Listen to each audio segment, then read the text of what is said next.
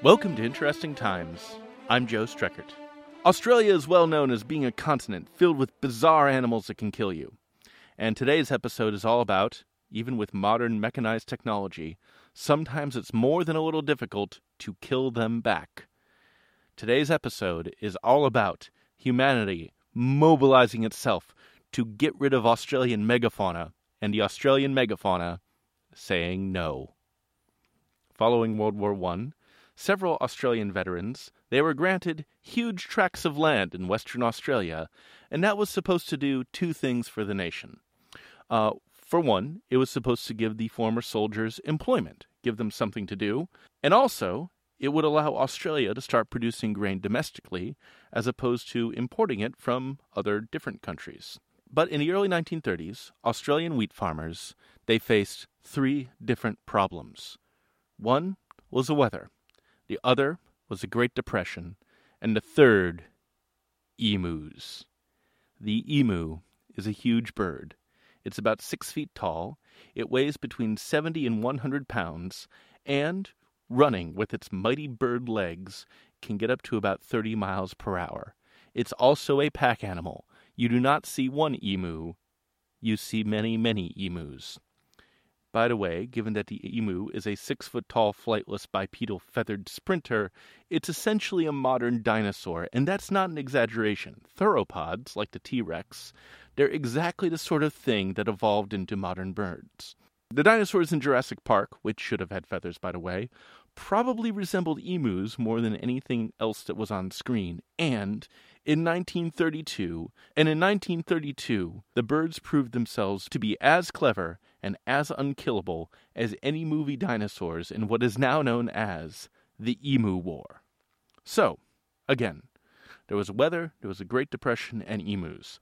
The summer of 1932, it was a hot one in Western Australia, and the heat was not at all good for the various farmers who lived there. Crops shriveled, water was harder to come by, and the plants, they were not at their plantiest. On top of that, they were also well into the Great Depression, and the Australian government, which again is trying to give these former soldiers employment and is also trying to encourage domestic grain production, has promised a bunch of subsidies for these guys. But, what with it being the Great Depression and all, these subsidies, they did not materialize. Also, there were the emus. So because it was hot, because there was something of a drought, various Australian fauna, they had trouble finding food in this harsher climate. And the emus, they were clever, they were resourceful, and they soon found food and water in these new human settlements that had popped up in the past decade. The hot summer wheat fields of Western Australia, they were performing poorly by human standards, but they were a veritable smorgasbord to these emus. These emus soon discovered that there were these vast fields with all these edible plants just hanging out. There was all this water in there that they could just drink. Also, they were guarded by fences that the emus could just bust on through with their emu strength. By the way, the busted fences from the emus, those were also a problem because that let in rabbits. Rabbits are an invasive species in Australia, and the rabbits soon started burrowing through wheat fields and doing rabbit stuff. So the emus, they're suddenly running rampant through all these wheat fields, helping themselves to the sweet, starchy carbohydrate goodness that is wheat. So farmers, they were already concerned for their crops because of the weather. They were also angry because of the lack of agricultural subsidies, because again, the Great Depression. And now they have invading emus literally eating their livelihood. Something had to be done about these bipedal featherballs. Australia's solution? Shoot them with guns. George Pearce was Australia's Minister of Defence at the time, and his solution was to send a Great War veteran, a guy named G.P.W. Meredith, to Western Australia to take a squad of 4 guys, some old World War I machine guns, and 10,000 rounds of ammunition into Western Australia, and just unload on the emus. Just set up one of those machine guns and mow them all down. Cull the menace that was vexing Australians' nascent grain industry, and, along the way, collect their feathers so that they could be used as hats. On paper, this was a great idea. The machine gun, after all, it had been one of the fiercest weapons of British colonialism.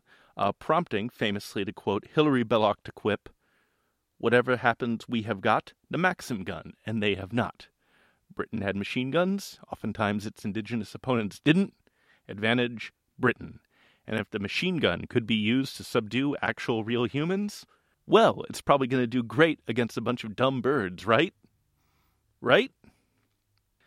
The guns that Meredith and his men were using were known as Lewis guns, and it had been a fearsome addition to the battlefield in World War I. However, the mighty machine gun turned out to be no match for a pack of emus. In November of 1932, Meredith and his squad of emu hunters, they were able to engage with the birds in the Campion region of Western Australia.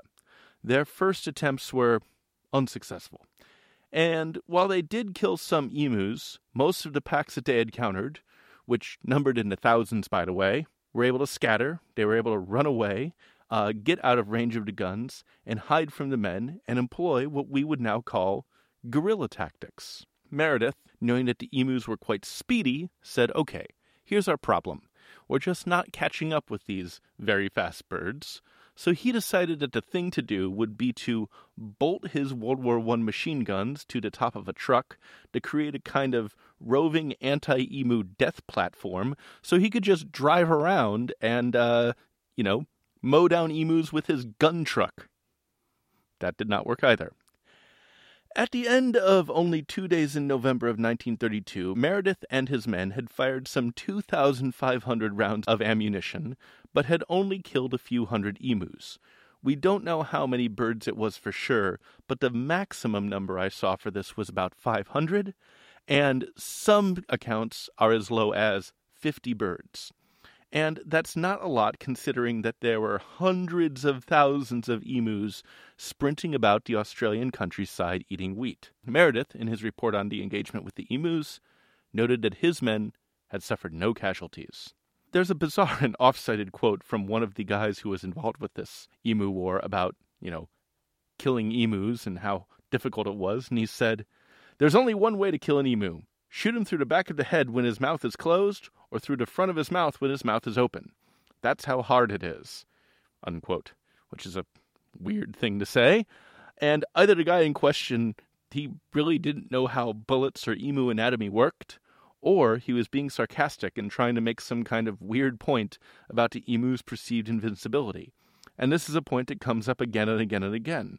The birds got good at avoiding these soldiers and moving in such a way that made them very, very hard to hit. Another guy opined, quote, "If we had the military division with the bullet-carrying capacity, that is, the bullet-absorbing and bullet-dodging capacity, of these birds, it would face any army in the world.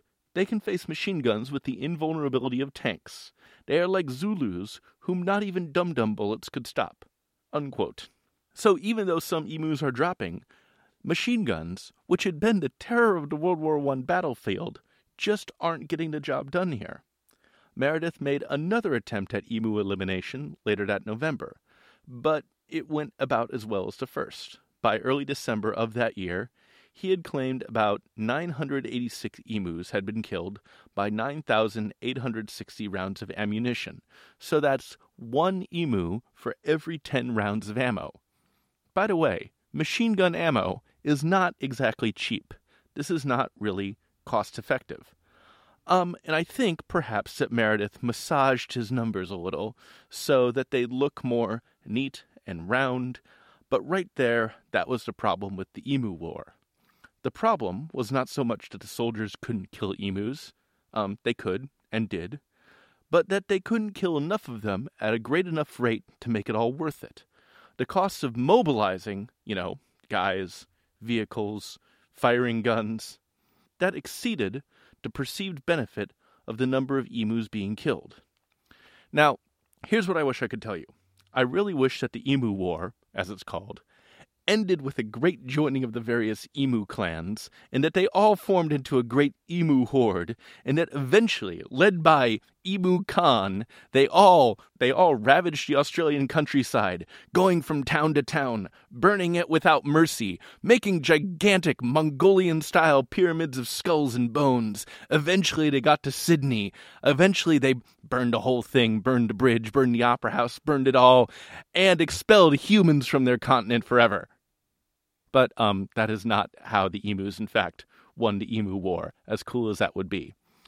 Really, the humans just knew that what they were doing was futile, and that they couldn't actually wipe out the emus with the methods that they had been using, and that the amount of bullets that they had shot, they were very expensive, and the number of birds that they had killed was not a lot. So 1932, it was an unmitigated disaster for Australian grain, because of the weather, the depression, and the emus, and the rabbits.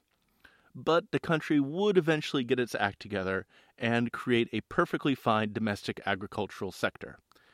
But following the Emu War, Australia, what they had to do was simply lower tariffs on foreign grain and allow more non-Australian wheat into its ports. And this story is, in a way, sort of comforting. We live in a world that's been pretty well despoiled by humans. The climate is changing, the world is getting hotter, species are going extinct, and over and over again, when you look at the struggles of humanity versus nature, they don't look like struggles anymore. You start to feel bad for nature. It used to be that man versus nature stories were the stories of humans having to deal with tidal waves or avalanches or fearsome animals who wanted to eat them. But nowadays, man versus nature stories, they just seem like we are beating up nature.